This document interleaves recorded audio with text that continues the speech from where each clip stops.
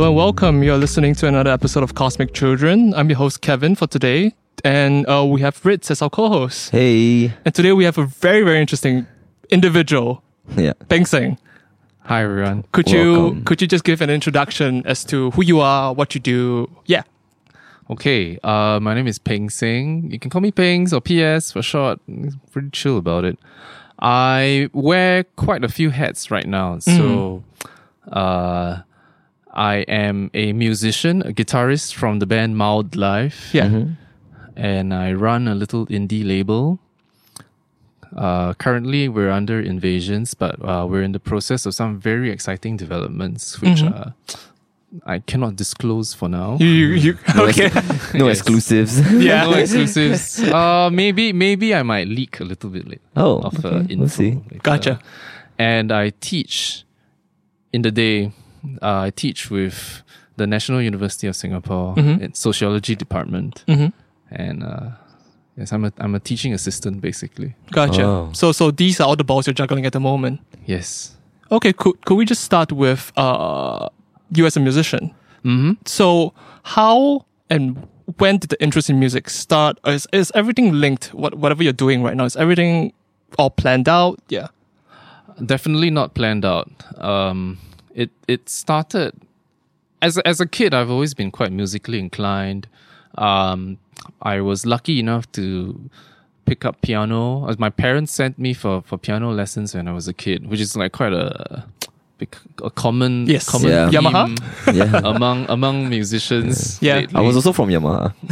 I was at Cristofori. Oh, Yeah, shout man. out. Okay, so piano in the beginning. Piano in the beginning.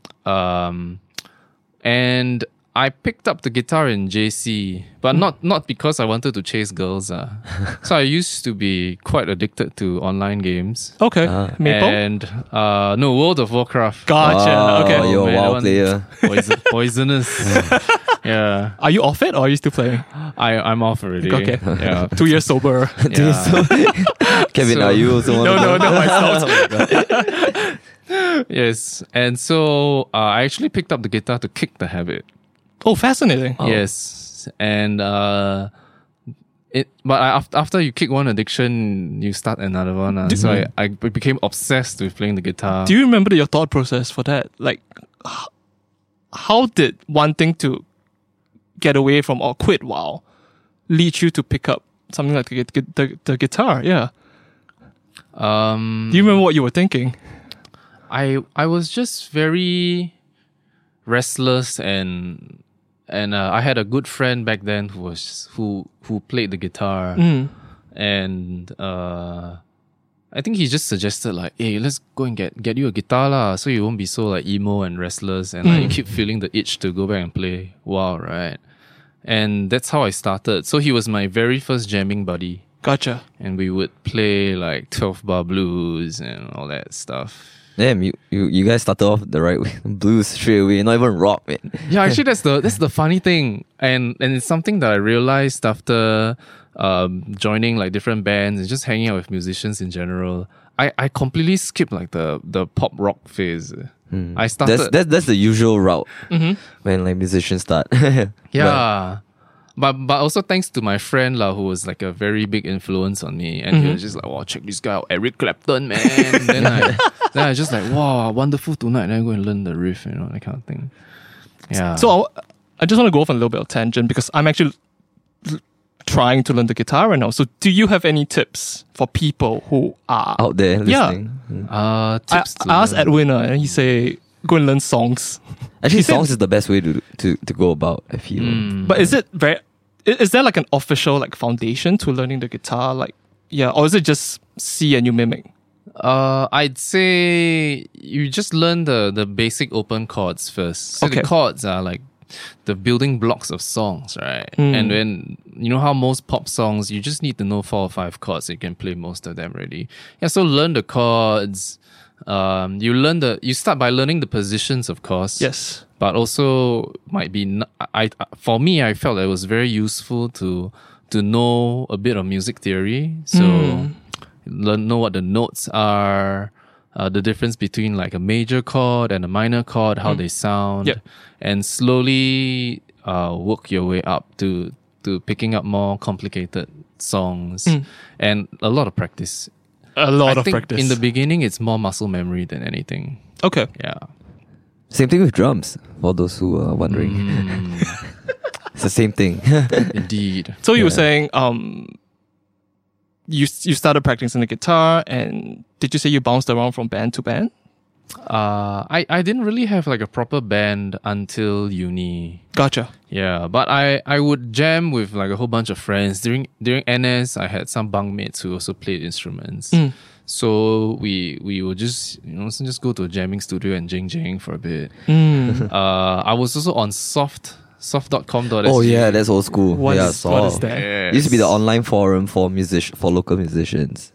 So local Singaporean musicians. It's Soft. like a forum. Soft, yeah. Is it still available? Or? Right, I think it's still online, around. huh? Yeah. And people are still active on it. Gotcha. wow. Yeah.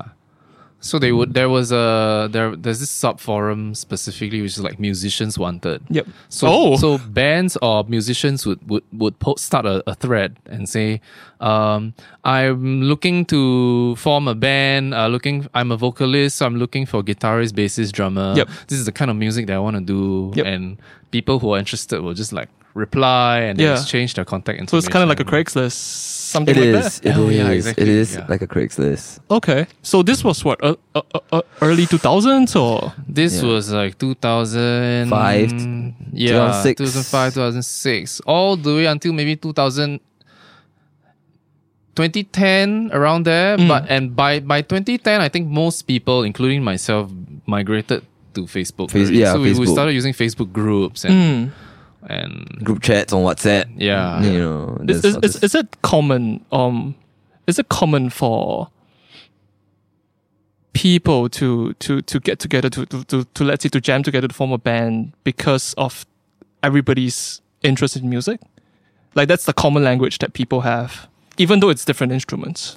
I suppose, but even then, different individuals will be into different kinds of music. Yes.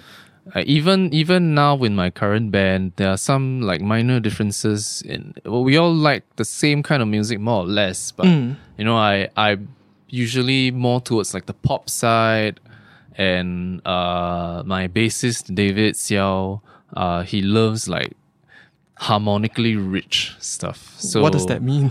Means like it can be jazzier things or stuff that's like a bit more out there. Yeah. But with more the obscure. more obscure. More obscure. More correct, obscure. Interesting. correct, yeah. So, with the band, there is one output, like a particular style of music, right? Yes. How would you guys come together to even decide on something like that? Because you said everybody has different tastes, Yeah. which is perfect.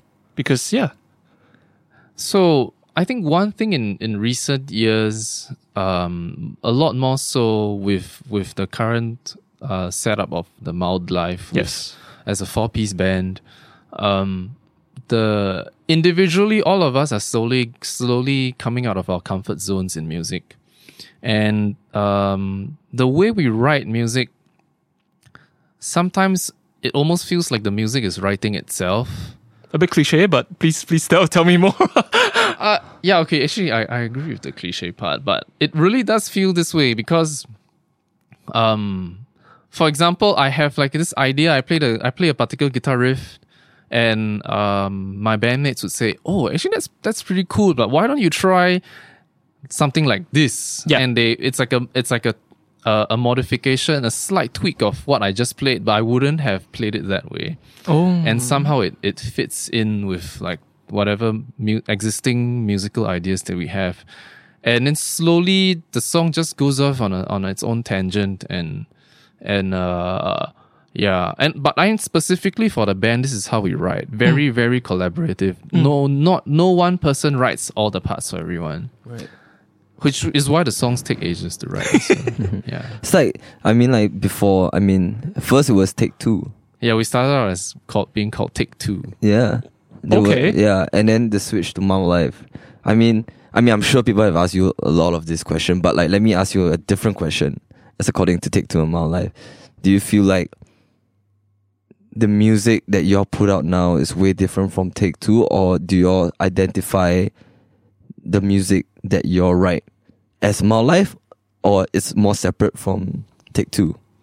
I'd say there is growth. It's not that different because you have some songs from the Take Two era, like Always Been Right Here. Yeah. Right, and it has like this soaring chorus, and where Paddy just goes, hey, whoa, like a lot of that kind of stuff. Yeah. And even with the newer material, there's still that soaring feeling. For example, Remnants of the Take Two. yeah, which is like Distraction. Yeah. And the even newer material that's about to come out soon still retains those soaring elements. So I think if for the fans and listeners that have been following us since our Take Two days, they'll definitely be able to hear those like a common theme. But what has changed is the instrumentation. We play around with a lot more digital and synth. So evolution then. It's more of an evolution. Yeah. That's Yeah. Is there just a natural progression with time for the digital side? Time and also a bit of influence from whatever that's popular right now. Because our musical tastes also change and mature, and we are all very open to the new sounds that are coming out. Yeah. So, for example, David and Paddy, they went to pick up Ableton on their own. Yeah. And so for since the last EP, we've completely shifted our writing process onto Ableton. So everything we do, we just do on Ableton. We shift things around. We do little production tricks, like you pitch it up or speed things up, slow things down. Yeah, like all that kind of stuff. Is that usually the role of a producer, or is it common for band to do something? I mean, in a band setting, like I would say it's definitely a collaborative thing. Like how like Ping saying like describe like two of his band members like go and learn how to use Ableton, and now they write on Ableton. Yeah. As to rather just getting together and just jam acoustically, but you can do both of that, and I feel like it's a good evolution. Yeah. I myself has picked up Ableton over the last year, and for those who do not know what Ableton is, we keep saying this name, it's actually a music production software. Yes. Is it industry standard? It is very industry standard. Ableton's like one of the most Forefront. popular. Yeah, it's a Berlin-based company, Gotcha. and shout out to Ableton. Like, hey, Sponsor, please. yeah, sponsor please. I need your packs. Yes. So I'm particularly curious. With Take Two, how long ago was that? Take Two was second year of uni, so we were all sophomores. I'd say 2013. So let's say about a good 6 years from Take Two to Mild Life. Now, how would you describe your change in musical taste for yourself? Personally, I started out I mentioned earlier, like when I started playing the guitar, I was listening to a lot of blues. And Anyone in mind? all your blues, the geniuses. So yeah, B.B. King, Gotcha. Stevie Ray Vaughan. I particularly liked Buddy Guy. And he came to Singapore for Timber Rock and Roots quite a while back, and it's still one of the best blues shows I've ever been to. With his polka dotted guitar. And you still remember it to this day. Yeah, Gotcha. very iconic.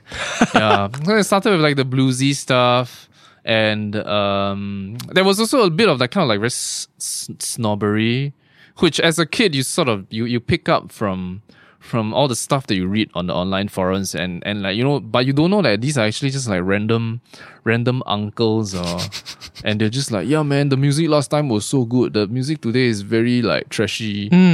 And so I picked up a bit of that kind of snobbery in the beginning as well. So I was just like, yeah man, like blues and jazz, like everything else is beneath me. Gotcha.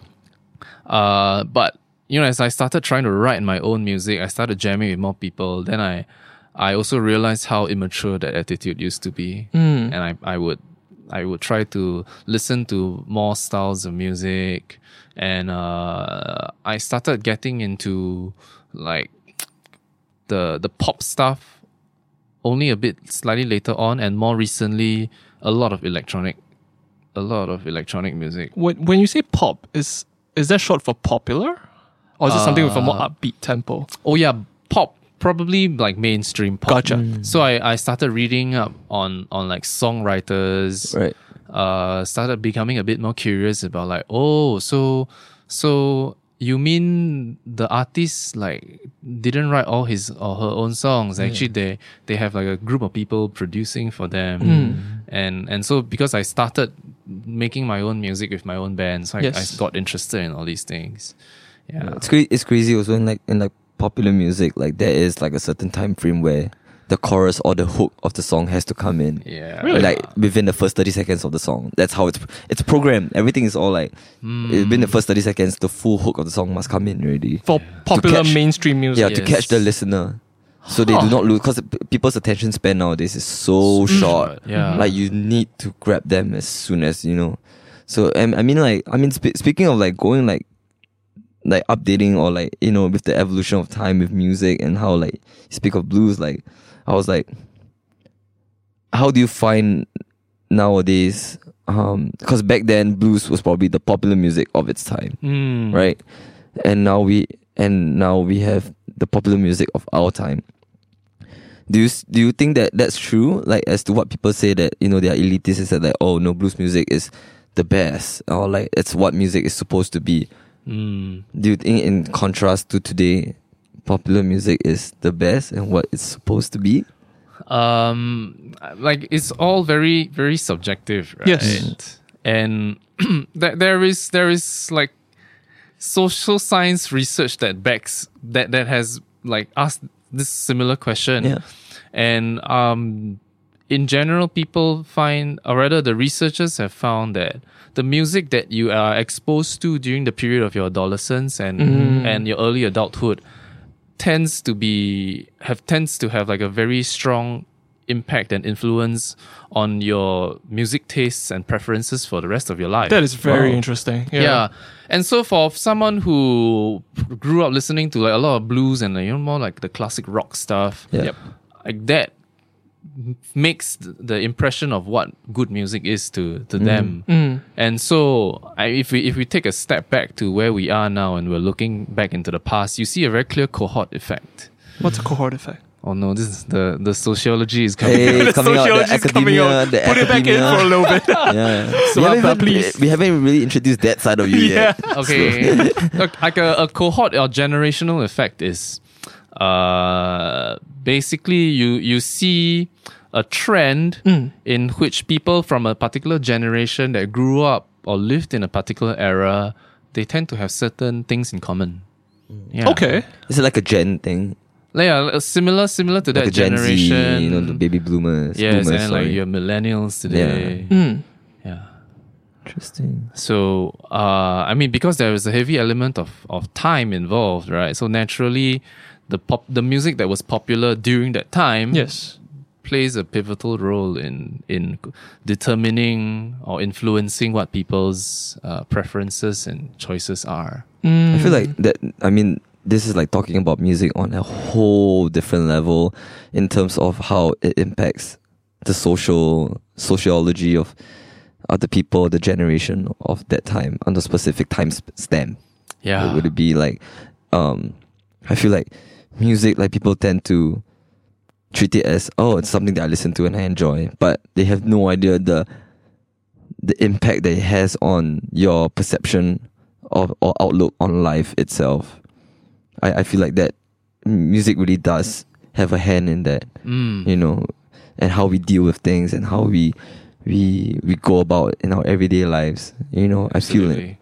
Yeah. Yeah. Has being conscious of these things affected the way you create music with your band or personally? Yes. I pursued my master's between 2017 and 2018. Right, it's a two-year course. During this period, I read up intensely about the sociology of music and specifically popular pop music, and a lot of how these aspects of music are being deconstructed, and you learning about how the music industry works.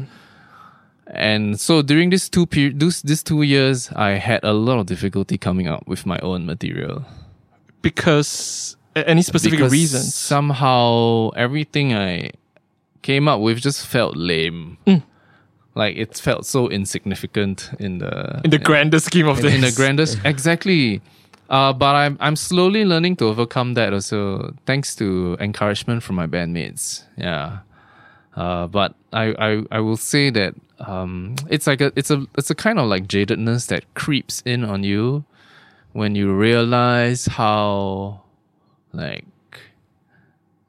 actually, does anybody really care about your music or not? So the existential question. Existential Yeah. crisis right here. Right, like this, the joke is sometimes I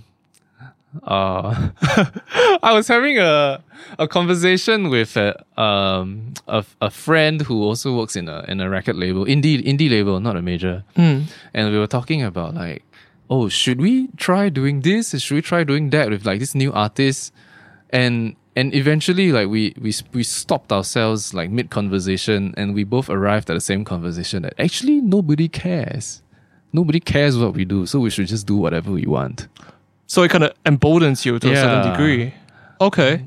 So I don't know. Maybe that's one way of thinking about it. Interesting, because I can imagine the same conversation, nobody cares, and people would just stop doing it. Could you imagine? Because Yeah, that is how some people would just stop pursuing, because nobody cares.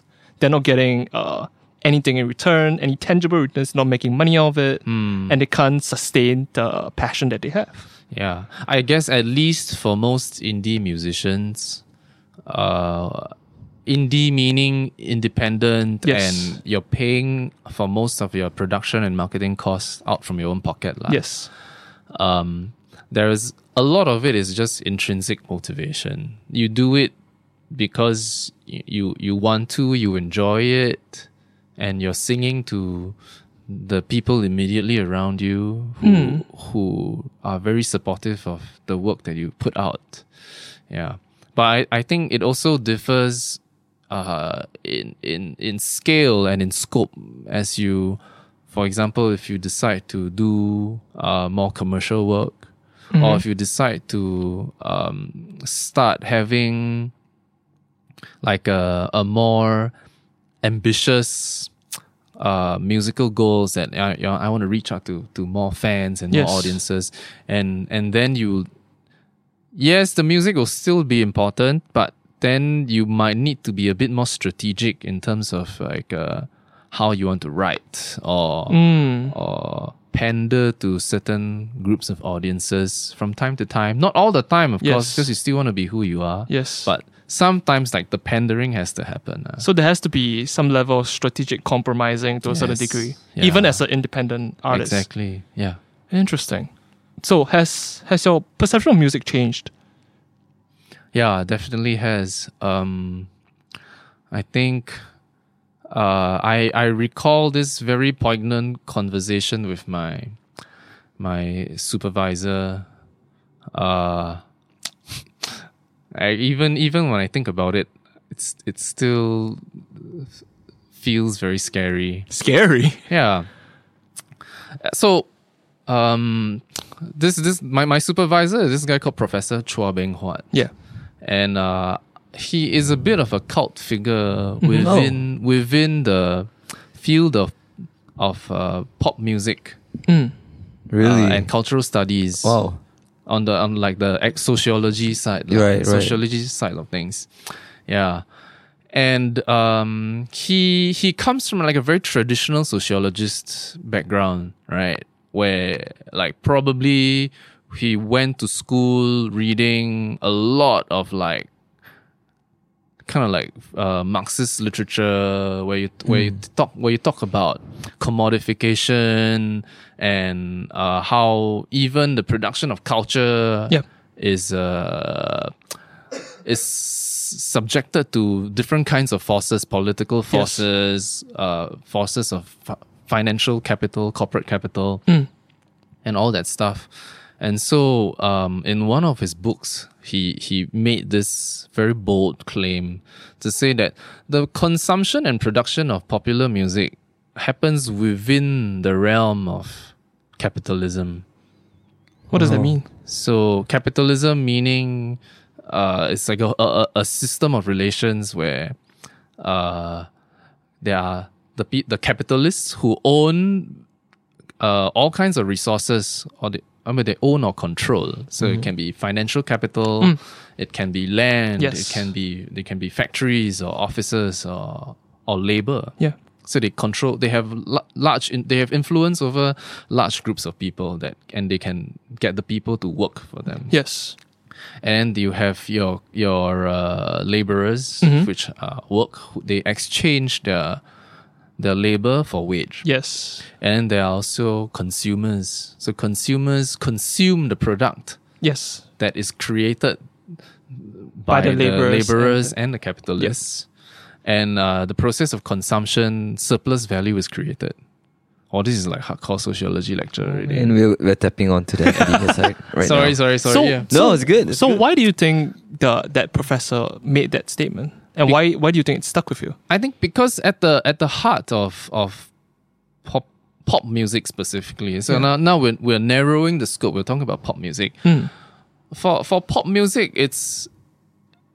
you're creating music that contains certain ideas and values, and there is a strong artistic vision that drives the creation of pop music. Yes. But if you also take a step back, the process of creation and then the process of also marketing and selling it to people all depends on existing corporate structures.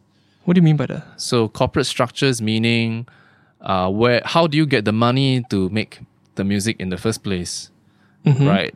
The funds have to be raised through whatever Sponsorships. or maybe profits from the previous generation Yes. of work that, not previous generation, but like work Of that, artists. yeah, Okay. and then how is music consumed? The music is consumed through transactions, right?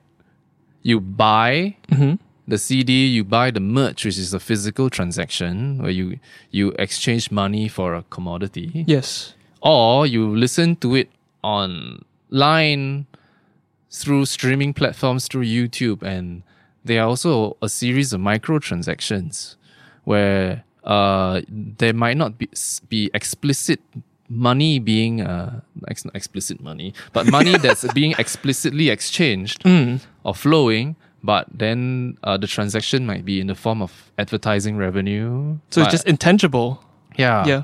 But in the end, there are like dollars and cents involved. Yes. Yeah. And so I'm probably not doing Prof. Chua's chapter any justice right now, but in a nutshell, he's just trying to remind everyone that the making and the production and consumption of pop music still happens within this Umbrella of capitalism. this umbrella of capitalism. And so because of that, the music that is created usually also serves as a commodity. And the purpose of a commodity is actually for it to be consumed. Yes. But you also cannot consume it forever. The eventual lifespan of a consumer product is that it is consumed and then it is discarded. Okay. And the products that are not consumed are rejected and discarded anyway. So suddenly become very like nihilistic. But are these like the musical trends that we were just talking about? Like Yeah.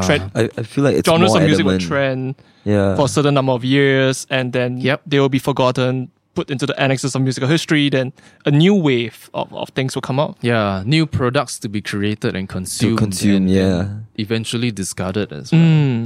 That's a very like interesting view take on Yeah. music as a product itself. I feel like a lot of people also don't because it's so intangible. Yeah. You know, it's not like going to the supermarket to buy. But actually, if you think about it, Spotify is a supermarket, for example. Yeah. Or iTunes Store is a supermarket, but for music.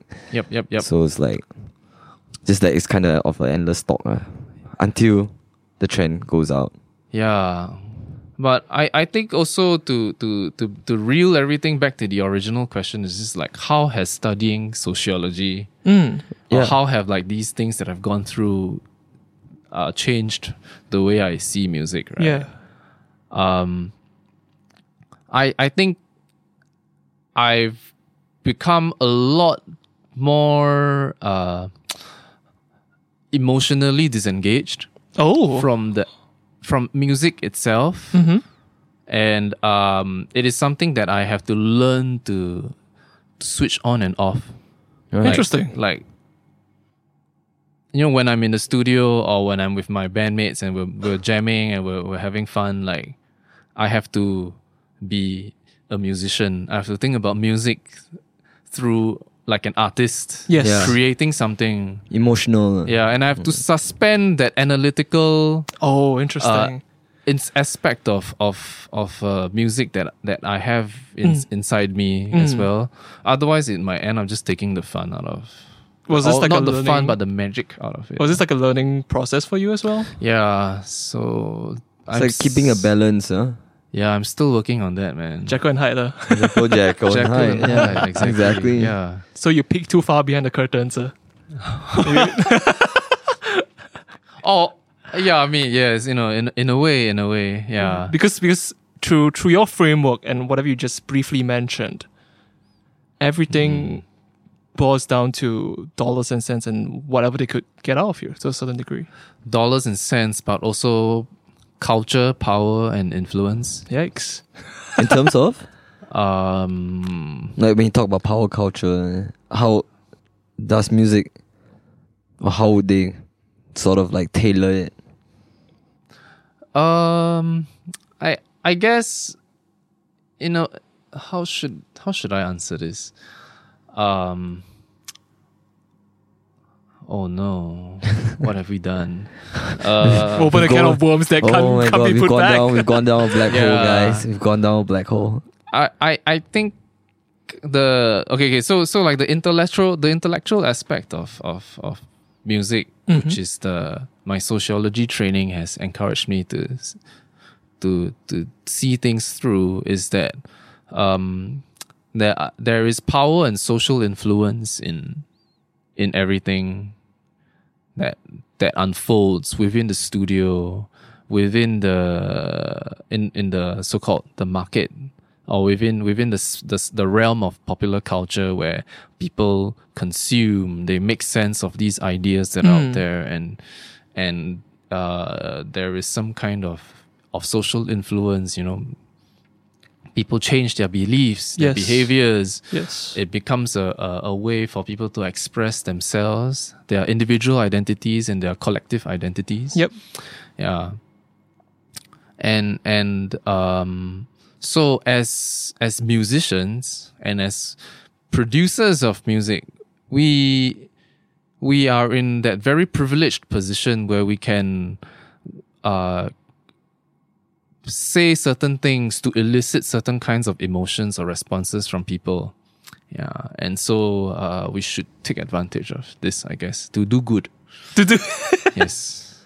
And how and with all this knowledge as a musician and as a academic, how does it help in running like the label you mentioned?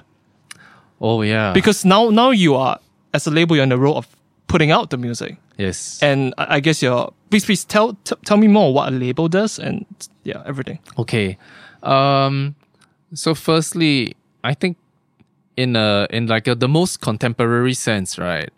The label is really just an aggregate of commercial and industry networks, ties. Okay. Yeah.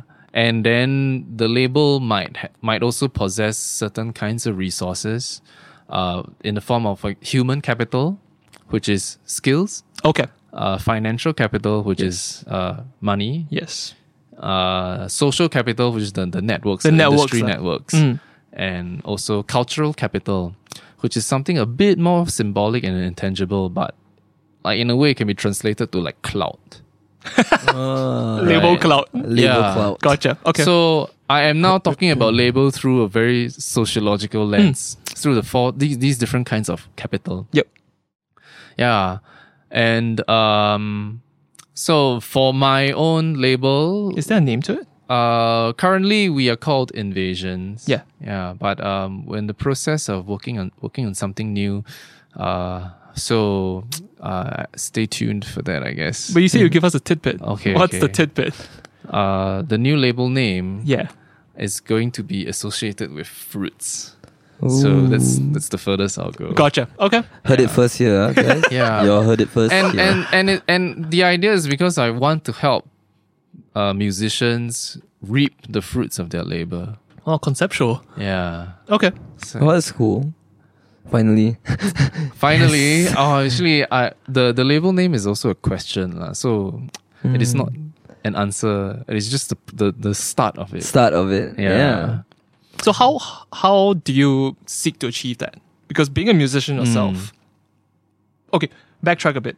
Does being independent mean you're not signed to a label? Yeah, we are not funded by any major labels at all. So there are major labels and minor And yeah, labels. so sometimes what happens is like the major labels will there'll be like a small indie label, they're successful, they got a bunch of artists, they manage to secure a very strong followership, like very strong clout, right?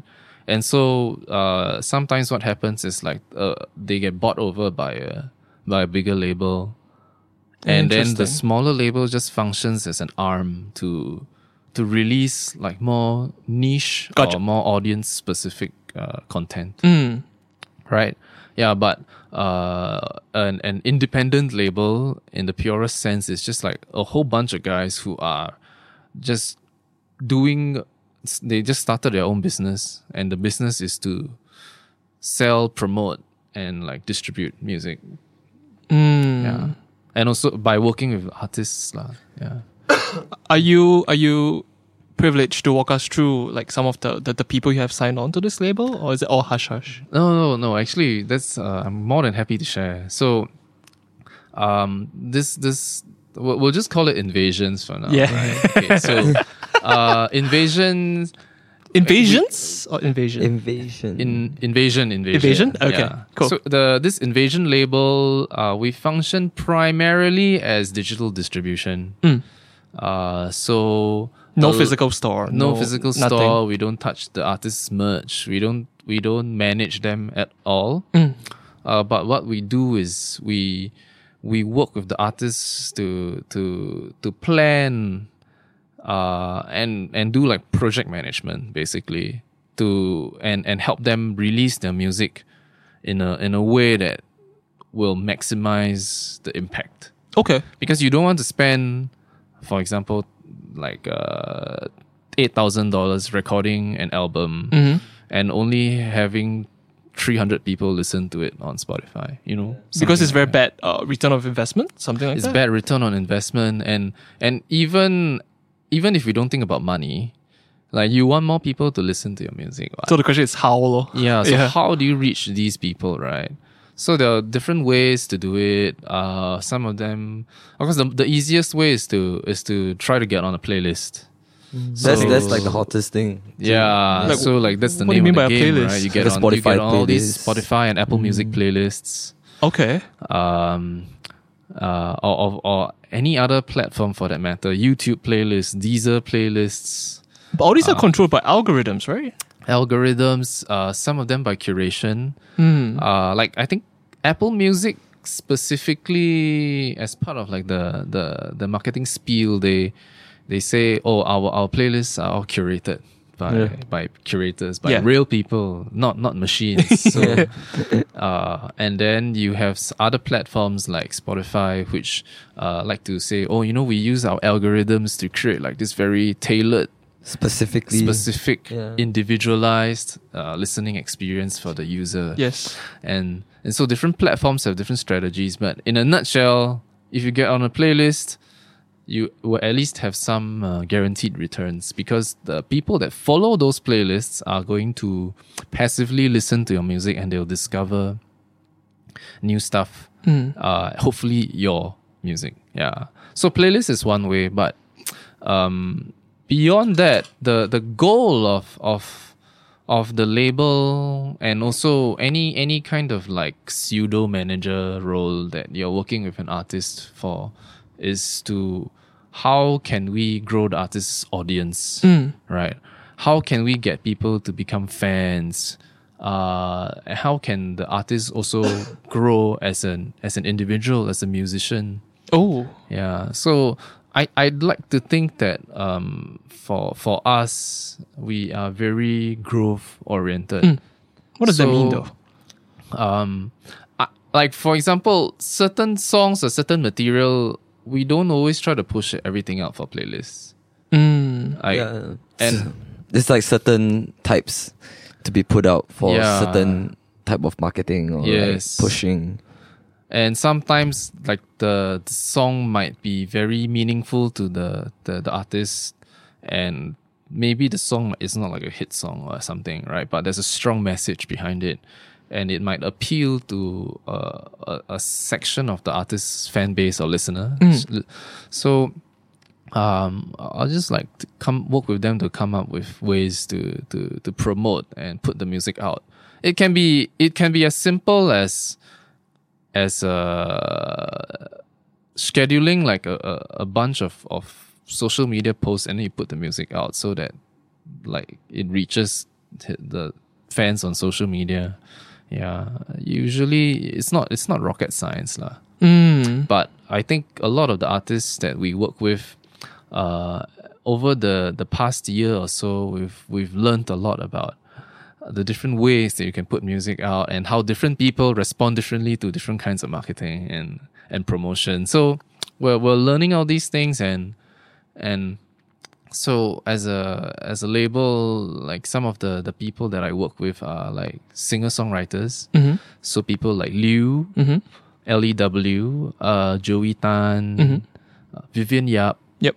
Yeah, so all these people are singer-songwriters, which conventionally people feel like, oh, singer-songwriters, like the stuff a bit boring, it's not. And radio also don't really play this kind of like guitar singer-songwriter music. So how can we still get this kind of very mid-tempo music out, right?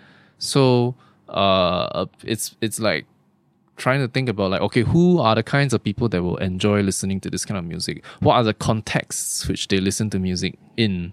And then coming up with like a strategy to, instead of going for certain kinds of playlists or certain kinds of audiences, why don't we try to target out and like work with different people to reach the people that need to hear this the most? It's about being a little bit more creative with the approach. And I think as an indie label, and because we have no large production budgets, everything is out of our own pocket, and a lot of us also have day jobs, so we don't depend on music to make a living, so we can afford to be a bit more creative and try different things. Could you elaborate more about like what is one thing that comes to mind? Like whatever you guys have done that's a little bit more off the box, I would say. So I think recently, so like most of the music that we have is very mid-tempo, acoustic. What is mid-tempo? Mid-tempo meaning like Somewhere around 80 to 90. 80 to 90 BPM. Yeah.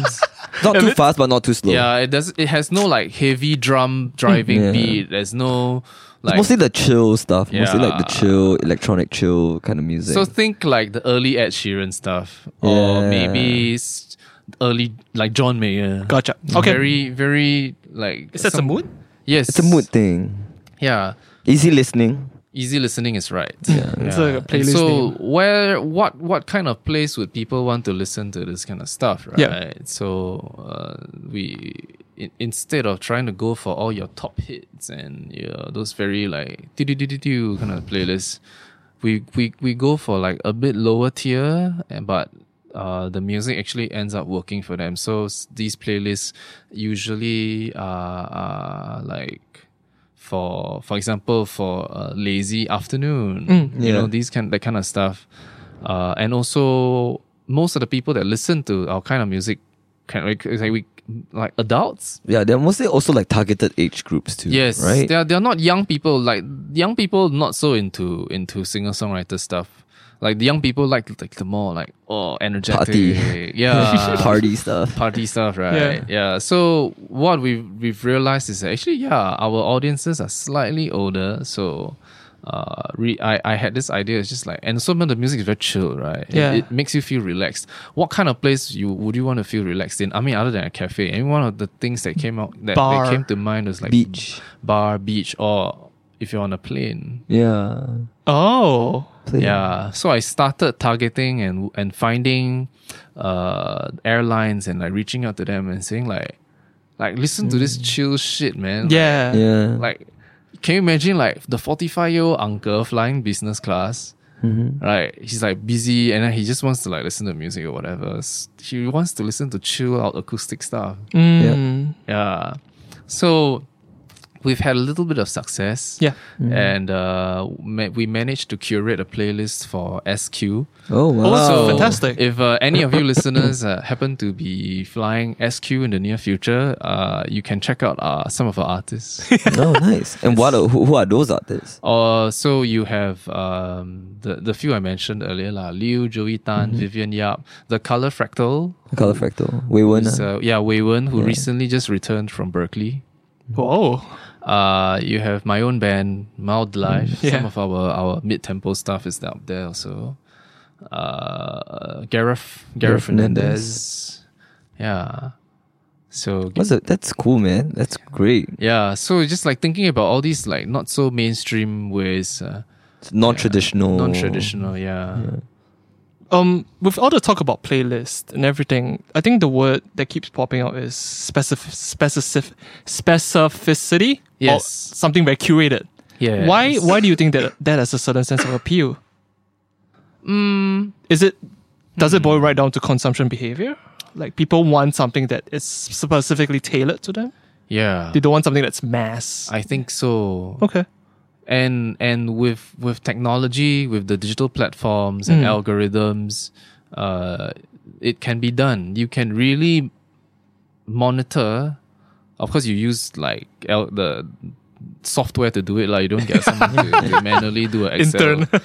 You get like the intern to like track everyone's listening habits on an Excel Yeah, sheet. that's Creepy, gonna but be hard. okay. Yeah. No lah. Rain Man. But with software, I think they can sort of form like a digital representation of like what are the preferences of this Habits. individual. Yeah. And beyond that also it has to do with I think how the internet has changed people's consumption habits. I mean the past, right, when you listen to the radio, you just sit there and whatever the DJs have programmed, you listen. Yes. And same with watching TV, right? Yes. You sit in front of the TV, you go to the channel that you want, and you just like watch the stuff that's Yes. there. But now, people will actually search for the stuff they want to see. It's like all on demand. And so I think it's the same for music. So like the old school way of like really just blunt curation. Oh, listen to today's top hits. Yeah, sure. Some people still want to do like the top hit stuff, right? And it's still a very important part of like the business of all your major labels, of people that just like straight up doing like pop music. But for like us indies, we have to find other ways to make it work also. Yeah. Does it scare you or does it freak you out to know that whatever you do online on the internet, everything's being tracked to serve whoever? Yeah, a little bit. But also, I mean, another way to think about it is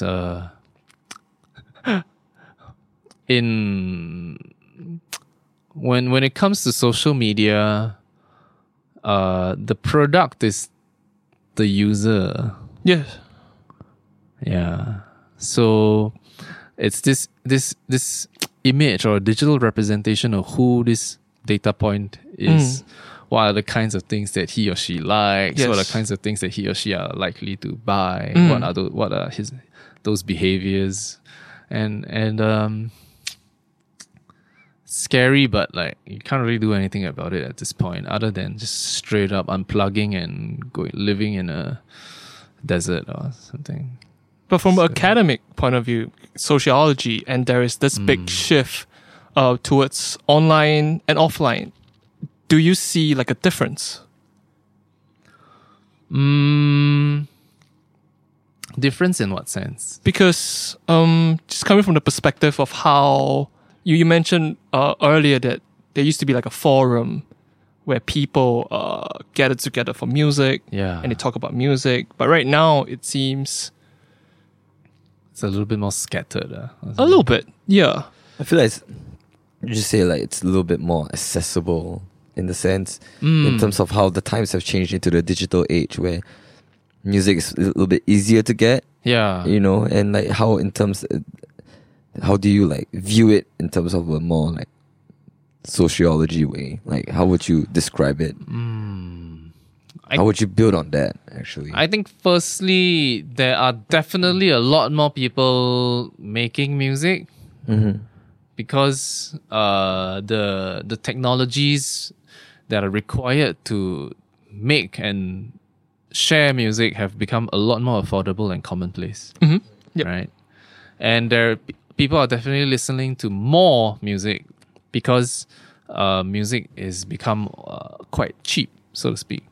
Right? You no longer have to spend a lot of money on vinyls or CDs. You need an internet connection. All you need Indeed. is an internet connection and like a computer or a smartphone, and you can have a lot of stuff at your fingertips. So, and then the byproduct of that is like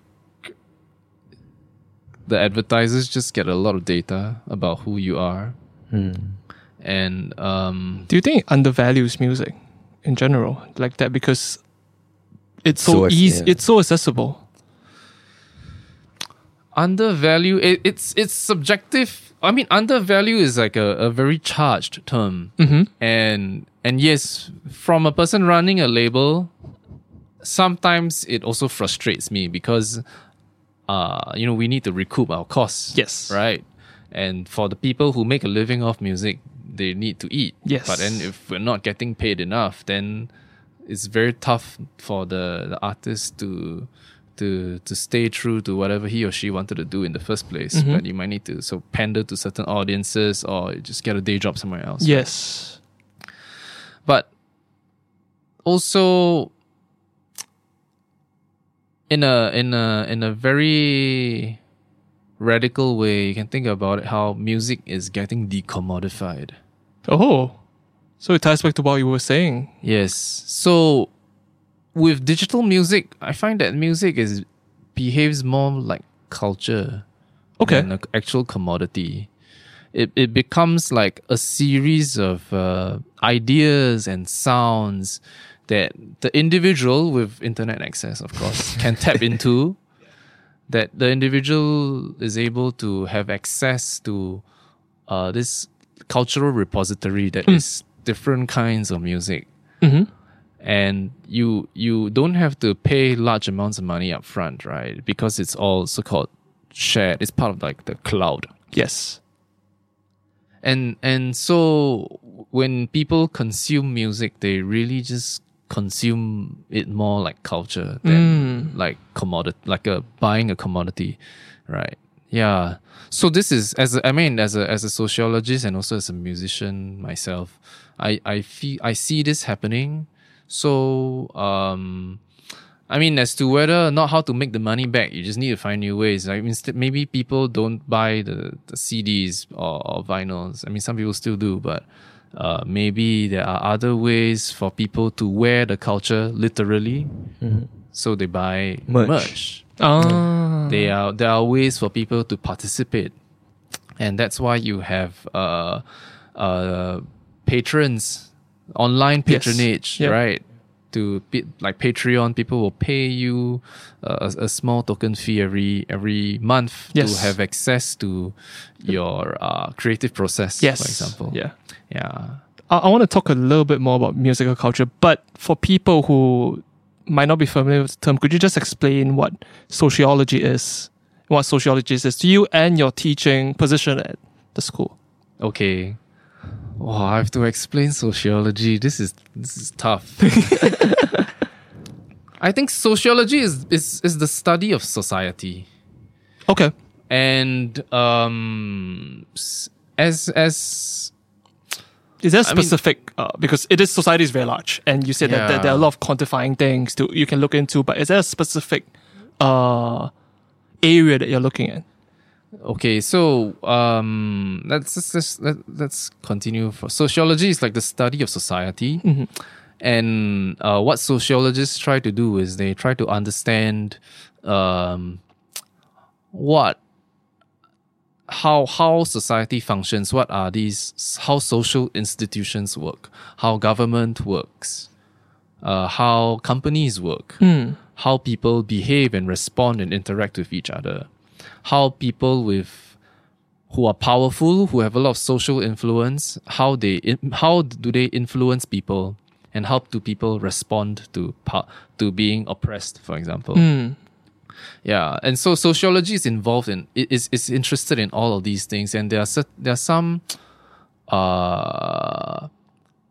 there are other subfields, I guess, and so the field of study that I am in, although it's not necessarily the same as the field that I teach, but this is my own personal research interest, is in the sociology of culture. So, and specifically pop culture and pop music. Yeah. And so it really is just like a series. You basically, instead of thinking of music as like, oh, a song, or this is my favorite artist or my favorite band, right? We see them in like a web of relationships that, for example, this is my favorite artist. This is the music that he makes, right? There are actually systems in place where this artist actually has relationships with, for example, a record label, which provides him or her with resources to put stuff out, right? And then the label and the artist together, they are embedded in the commercial market where music is bought and sold. And for the audience, they interact with the music through transactions, yes, primarily. Yep. But also the audience is able to have like other forms of more subjective or intangible experiences with the music. And for example, people might use different kinds of music for different kinds of purposes, to relax, to vent their frustration. Musicians might perform certain kinds of music to achieve a particular artistic or political idea, like for example, punk rock, right? And so sociology is just interested in all these little relationships, that people have with music and with like cultural institutions that participate in the consumption and production of music. Like for also like other people out there, like punk rock also, like it stood for like the era or like the generation of people who rebelled against the institutions or going against the system. So that with like if what you say, like sociology that studies that connection, right? Yeah. If I'm not wrong. Was let's say for punk rock, was that used as a case study to illustrate certain points and to talk about the climate of things back then? Yeah, absolutely. So punk rock is like, okay, so I mean punk rock happened like in like 70s and 80s, right? And today not so many people look back to that era as like a case study to understand how a particular social class of individuals in society, they respond to the kinds of structural oppression and injustice that they experience. Yep. So in the 70s and 80s in Britain, for example, you had like a large disenchanted working class. And there were people who were working in tough conditions or they were losing their jobs because of economic restructuring, because of for various reasons. But and so this social disenchantment led to these individuals expressing themselves in very musically violent ways. And I say musically violent because these people weren't necessarily violent. Yeah. Not all of them, at least. Yeah. But the music that made was loud. It was abrasive. It rejected conventional ideas of what people thought music was. Okay. Yeah. Right. And so, as sociologists, we look at this phenomena and we think we see all these other social forces in play, like for example, from economic downturn, from structural unemployment, we see social class, we see individuals experiencing injustice, and they draw, and the restless creative energy that they have is channeled into a new subculture, which is the punk subculture. Yes. Right. And so this community of individuals, they have certain collective ideas and values, and they reject some social norms. They dress in a certain way. Yeah. They speak in a certain way. Their hair is in a certain way. Yeah. And the music, there is also certain very explicit types of music and film and culture that they consume and reproduce in the process of consuming.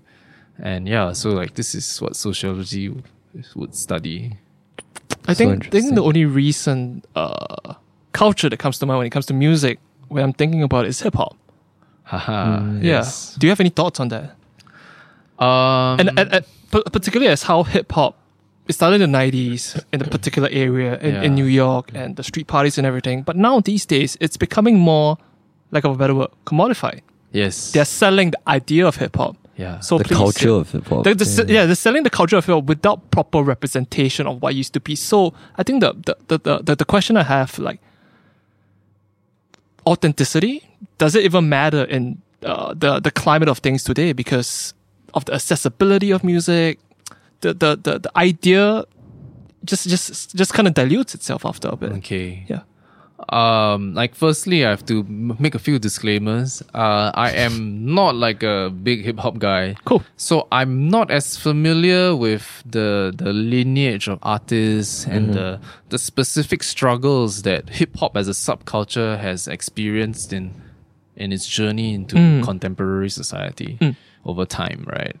That's one. And the second thing also is how actually hip hop is a subculture that emerged from very specific cultural conditions, like African Americans in the urban neighborhoods, right? Bronx, New York. Yeah. Yes. And so I think very evidently it has all these baggage. There's a kind of like historical baggage of racial oppression, discrimination, and also how there is a kind of like also class struggle Yes. inside, Yes. because they come from underprivileged The minority races in New York. Yes. They were denied certain positions and certain forms of respect in society. Yeah. And so hip hop was born out of these conditions. Yeah. And over the years, I think what we as a sociologist, and this is just one way of looking at things, right? Yeah. Disclaimer made. Because I'm quite scared of getting into trouble for saying the wrong thing. But it is your opinion after all. Yeah. But my understanding and my narrow understanding of hip hop is how actually these subcultures, they just get commodified. Yeah. They get commodified, and the process of commodification is always about, okay, I see this very interesting Thing. subculture, right? People perform it in a certain way. The music sounds like this. They dress like this. And so how can I package this up into a consumer product so that it can be consumed by people outside of the culture? Mm-hmm. And this is like the commodification like angle.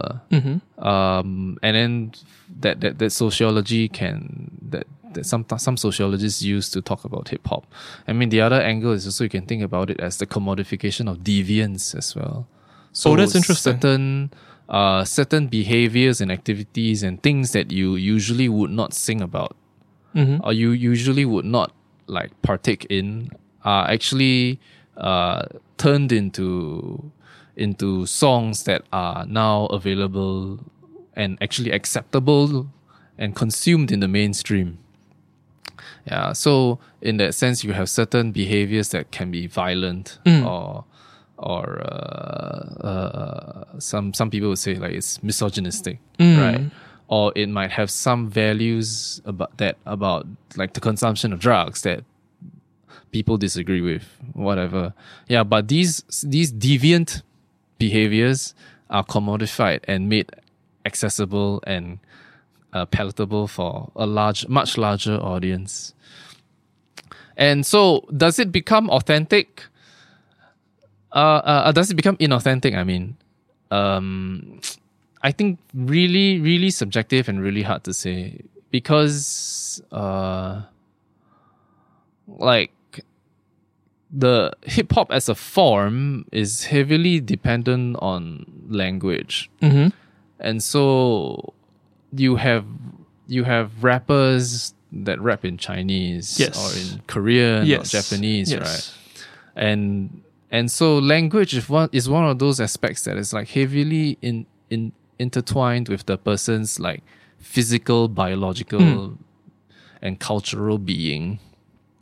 And so I think it would be very difficult to go up to a rapper that raps in a different language and say like, oh, it's not authentic because you're rapping in you're not doing it in English, like the OGs did it, you know. So the idea has kind of evolved into something else. Yeah, entirely. it has really become, and also because of digital production, it's so easy to reproduce certain sounds. Easy to replicate. Yeah, You probably can just buy a beat on the marketplace. You could. Yeah. You could. exactly. And so like increasingly, authenticity becomes a very contested term. Does it become a product of the past though? I actually, yes. Okay. Now that I think that's actually quite a brilliant question, because with digital technology, with how easy it is to manipulate sounds, and with how these like subcultures have really like seeped into the mainstream psyche of young people nowadays. Like maybe the right question would be to ask, who is it authentic to? Instead of asking whether is it authentic or not. Yeah. Very interesting. Yes. But it's just my Your take on it. 2 cents. Because like, yeah, I mean, what is authentic to a person can be very different from one to the other. So I guess, I mean, to each their own. But I guess culture could also be manufactured, right? Yes. It can be Because tailored. when you were talking about pop, the only thing I have in my mind is K-pop. And there have been various video outlets and various videos about how those labels, they function like a machine, really. Yes. They train, rigorous training, really, really rigorous training, and they put young girls and young boys through the training in hopes of achieving that certain stardom. Yeah, so in that sense, through the frame or through the lens of a sociologist, isn't that a bit, what's the word for it? Evil? Evil. Maybe evil is a terrible word for it, but I think there's definitely some kind of exploitation happening. yes. Right? And I agree with you. I think the entertainment industry in general can be quite exploitative. I mean, it can be very sexist in order to sell certain things. It can be very ageist in a way of how musicians often have very short lifespans, especially women, unfortunately. And I mean, they can also participate in all kinds of vices just to achieve a particular goal. Or even a particular look. Yeah. Image to sell to people. Yeah. But specifically, I think for K-pop and the way they train and they cultivate and they produce these cultural commodities for people to consume, right? I like to think of them as like cultural techniques. That is the first time I've ever heard of that. Please explain. I'm pretty sure some researchers have written about these cultural techniques and cultural technologies. I think basically there are you have like these labels that, as I've shared earlier, they are like conglomerates of that have accumulated significant amounts of resources. Yes. Right? Not just financial, it's like human capital in the form of them having certain skills and clout, influence, right? Yeah. And one of the things they try to do is they come up with like a formula, like a way of creating and reproducing some forms of success that they have picked up in the past. Yes. Yeah, and through these different techniques that they have to, for example, train a performer to move his or her body in a certain way, to sing in a certain way, and also on the music production side, they have like these songwriters and producers that know how to create music and write music and structure it in a certain way so that it's very catchy. Yes. It appeals to a specific demographic. Yeah. So all these are, I think, what we can consider, to use this very like academic term, like cultural techniques. Yeah. So it from a sociologist's point of view, it's not to criticize or to add morals into the question. It's just purely to observe. I think. And this is actually contested within the field because some people are like, yes, we are here to do science. Right? We want to explain how things happen. Yes. We're not here to pass moral judgments. But I would say, as a sociologist, we should still always call out evil things when it's happening. Because one of the ways which sociology, like one of the core tenets, I suppose, is that we're always interested in power and social influence. And so when power is used in ways that are exploitative, that are unjust, then it is a responsibility of the sociologist to call it out as well. Interesting. Yeah. So in this particular scenario, would the power lie with the label and the bigger company? Because it doesn't seem like there's any power or really any influence in the artist, because that's the bottom of the food chain. I think might be quite challenging to. I mean, we don't have visibility over many things, so it's hard for us to make that claim. But I can see, yes, you can imagine how you have these large corporations who have that kind of legal muscle, right? Legal muscle, yeah. Yeah, that can bind performers and songwriters into agreements that require them to work very long hours. Yes. And achieve certain kinds of commercial success before they are entitled to the returns. Yes. Some returns. So yeah, I think definitely so. But for a lot of the performers also, they see themselves as participating in a cultural force that is much larger than who they are. And potentially, that glimmer of hope of to be able to be a star and become influential and maybe make some kind of positive change might be the driving force behind these individuals. So then from that perspective, then you can see it as really just business as usual, willing buyer, willing seller. True. It sounds like, yeah, It's like it's all definitely about like perspectives actually. yeah, Sociology is like really just perspectives. yeah. And also just like understanding from different actors within the system how it works, and what are the kinds of practices, the lived realities, how people negotiate social structure and power and bureaucracy and yeah. But okay, I just want to wrap up this entire session. I just have a couple of questions outside of sociology in general, outside of the music industry. With the advent of the internet, and there is, as I said before, there is an online forums like Twitter and places like these where people can share their ideas and stuff. From your point of view as a sociologist, what do you make of all these? I would call them enclaves of different people with perhaps the same ideology, always talking about different issues.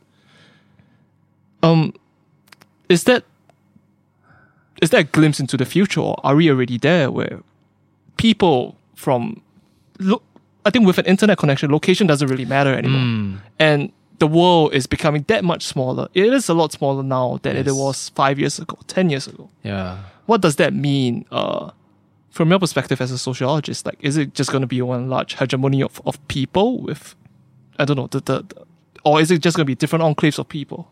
Right. I think definitely with these digital platforms, right,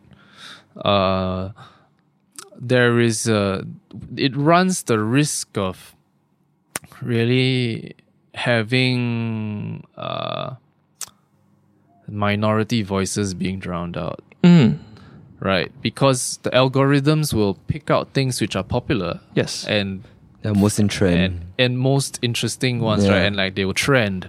And then as they trend, they get even more popular and it just snowballs. And after all, everyone knows about this particular thing. But there might be other more pressing issues in that need to be acted on. But like, maybe these kinds of stuff is not as interesting or sensational, and it doesn't get picked up as much, and it gets drowned out in like the cacophony of popular voices.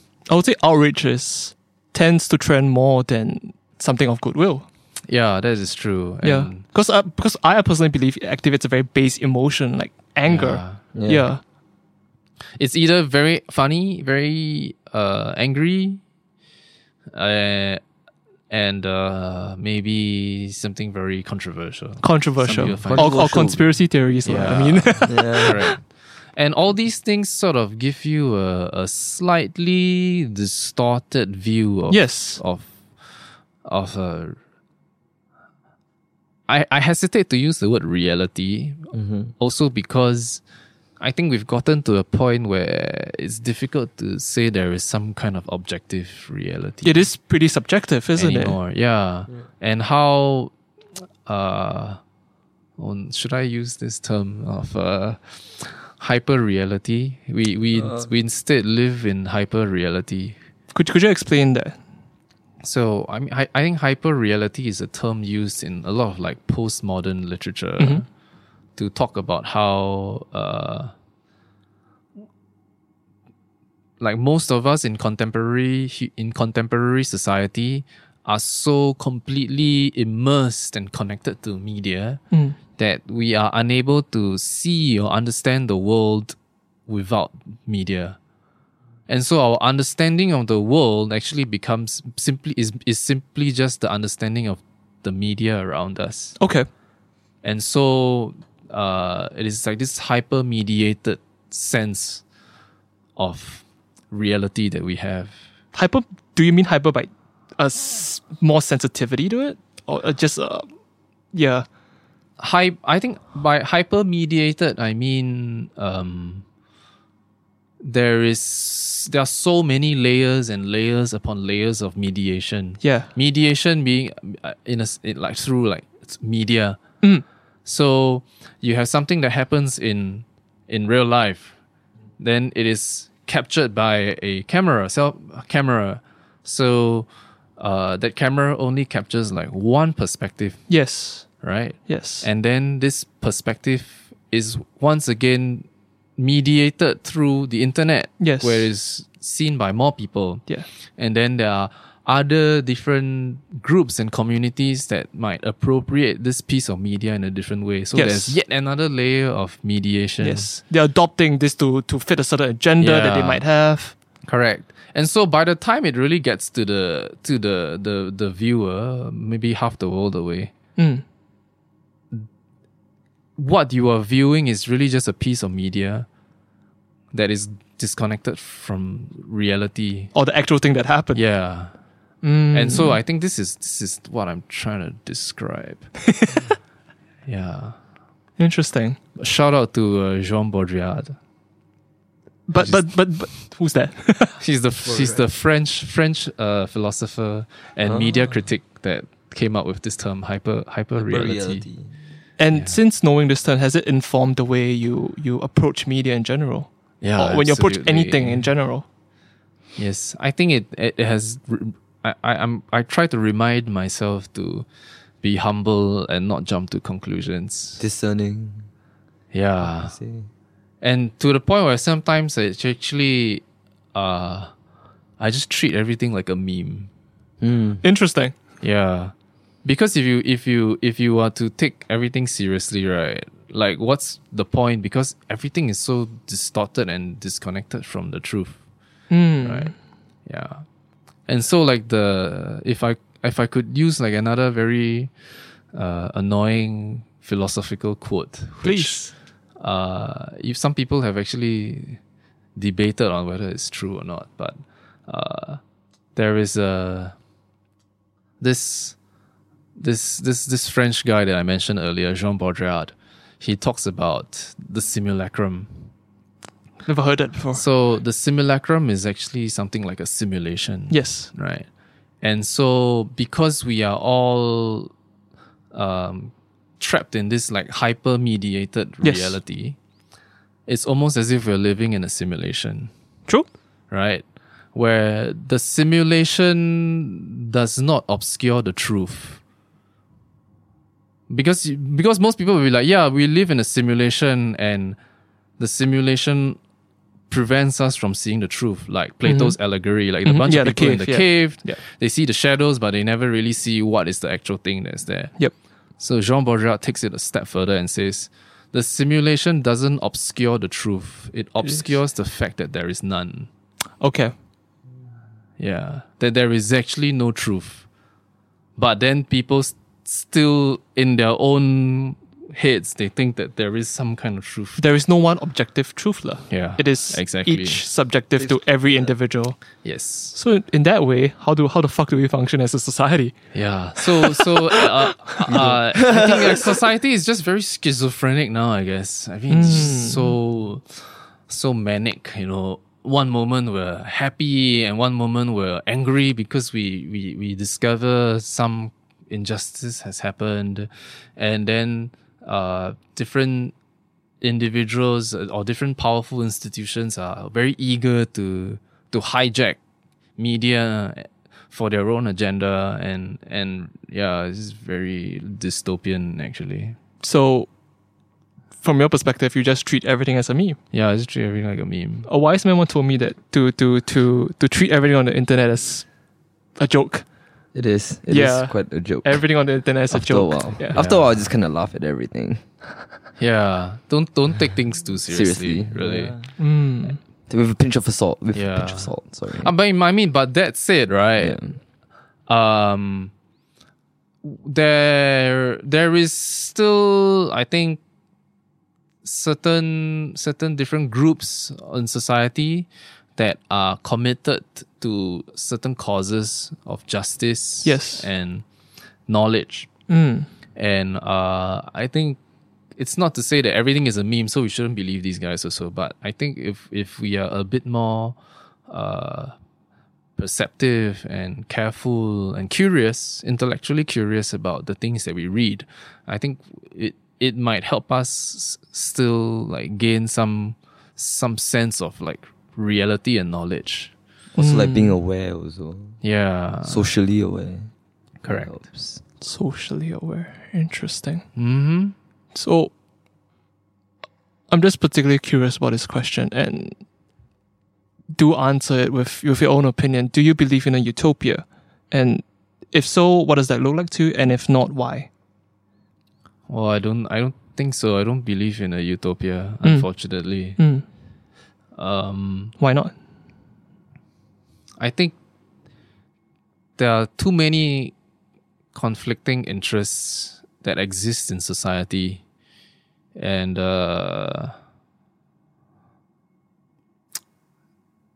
there, like, even if there is some kind of utopia, like, I would say it is just like a kind of like dynamic equilibrium where you have these conflicting parties that are pulling against each other, right? But for that particular moment in time, things are like sort of stable.